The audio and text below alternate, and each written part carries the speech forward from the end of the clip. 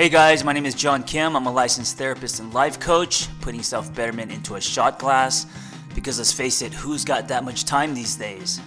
I come unpolished, unrehearsed, on purpose. If you're looking for more of a wine glass, you've come to the wrong place. Also, I want to mention some big news. Journey is now affiliated with Wanderlust. We're the only life coaching company to partner with them, and myself, Noel, and many of our Catalyst life coaches will be at Wanderlust Stratton, which is in Vermont, from June 21st through the 24th. If you want to join us, you can get 10% off tickets using the code JRNI 2018. Go to wanderlust.com and look for Stratton. I hope to see you there. So I hear this boom, and I turn around, and someone on a bicycle just hit my car.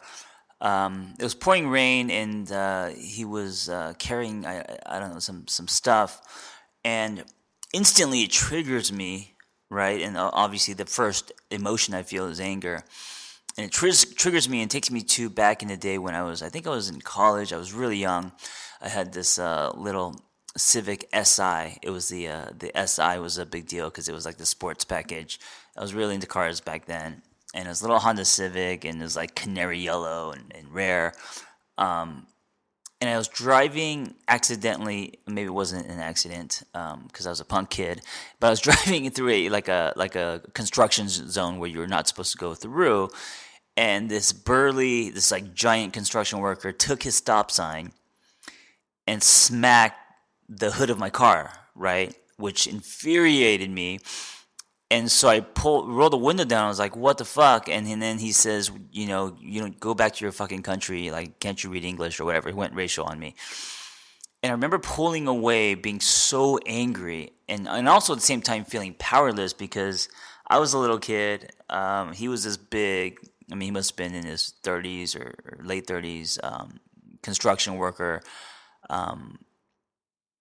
And I felt bullied, It was one of those moments where I had so much anger that if there was a weapon in the car, I would have probably used it. It's like one of those, as I was pulling away, I could have smashed his head into the ground. I even debated on getting out and fighting him, knowing that he would probably, just smear me into the concrete. And I'm sharing the story because it's so interesting how we can still be triggered, and even something, and then look, I'm 44 now, and I'd like to think I've done some work on myself. I'd like to think that I'm a lot more, I respond a lot more than react, right? But even then, even still today, that person running into my car and instantly within a split second triggering that memory, and me not even being aware of that, but just feeling the anger, right? And then later kind of following that thread and knowing where that anger comes from. But I think it comes from that. But of course, I look back and I felt compassion. I was like, there's a guy trying to get across the street in the rain, and he's carrying groceries or something, and he accidentally hits my car. Whatever. It's all good. I saw that he was safe, and he continued.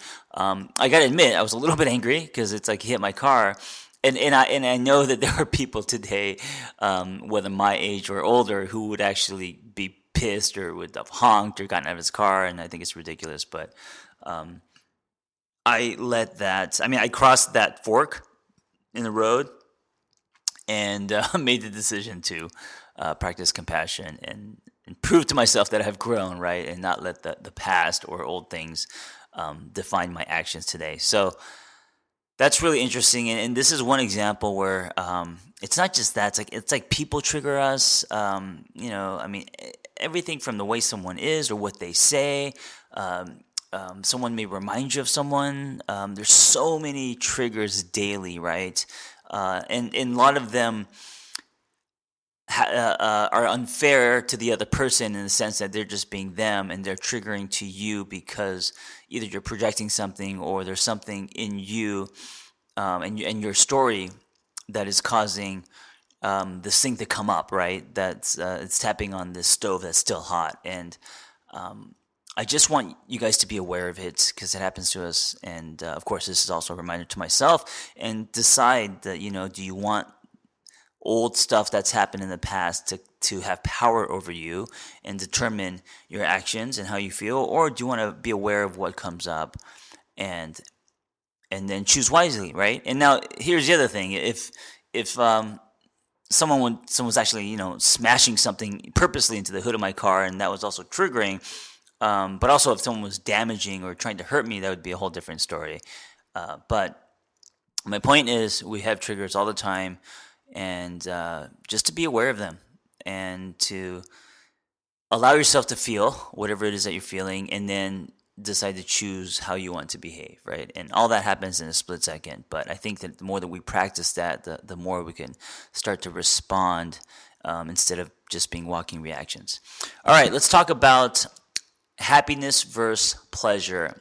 And I don't know where I heard this today, but I just thought, what a great, just a great way in to talk about happy and happiness and all that stuff.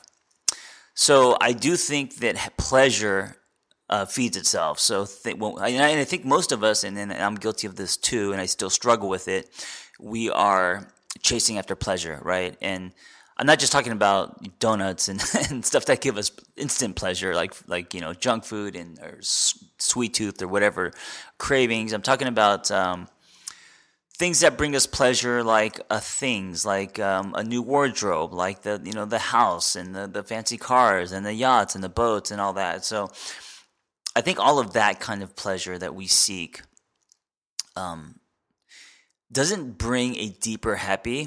And I think you know this, right? I think it brings, I think it feeds into your pleasure desire to only grow. So when you get the car of your dreams, of course, it's going to give you pleasure instantly for a while. And then, maybe 6 months later, you have a new car of your dreams, right? Or something better or faster or whatever. And that's the same with houses or anything that I think is material. But even also, career-wise too, like when you get that position, then you're going to want to climb up. Or if you, I don't know, earn this much equity, then you want more or whatever. So, money is one of those things that always, there's no ceiling, right? You're only going to want more when you get to what you believe that you want, right? Happy, on the other hand, I think, and I'm talking about a deeper happy, not a surface happy, is simply put, I think, an ability to. It's not to like not have pleasure. It's to, wherever you're at in your life and whatever you have, to be okay with it. And I think that is what's really difficult to do, especially in our world, with advertising and commercials and all of this stuff, and always wanting more, and us, being programmed that way. I think it's so hard, right? I think it's so difficult to be okay with what you have, the people in your life, who you are, where you are. And I know that there's a lot of people who are in shitty places. I know there's a lot of people in transition.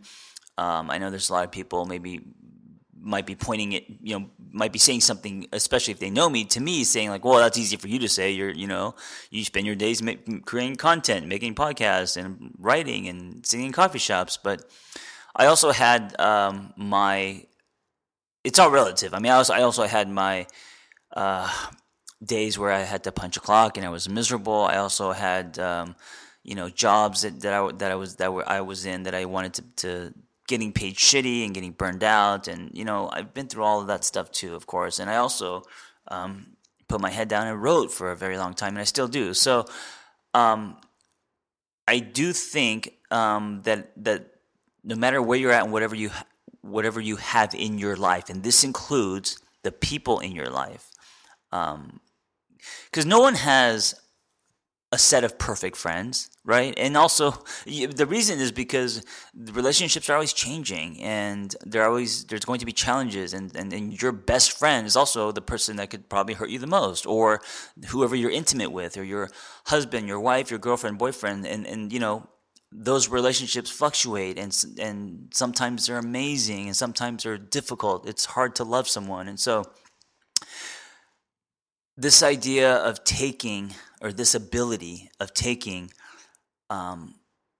whatever you have, wherever you're at, whether you're in a transition, or you're plateauing, or you're growing, or you're at a great place, or maybe you're at the best place you've ever been. Well, that would be very easy. But maybe if you're just in a place of being lost, still being able to produce joy and being happy and being content with that, that is the key to life. That is, if you can genuinely do that, I mean, imagine how powerful that tool is. And it's something that I am working on daily. If you can genuinely be okay with who you are, and it doesn't mean to stop growing. You should always strive for better. You should always strive to be a better person and to be more creative, or to whatever you're building. All the goals that you want to accomplish, there should always be movement and momentum, and you working your ass off, I believe, right? So it doesn't matter if you're building a marriage or a company, an empire, whatever. That should always be the case. But at any point in your life, being okay and being complete content with all your relationships, where you're at, who you are, all the things that you have, and being like, you know what, I'm good, like I'm happy. That is how you take the power back. That is how you create a strong stance.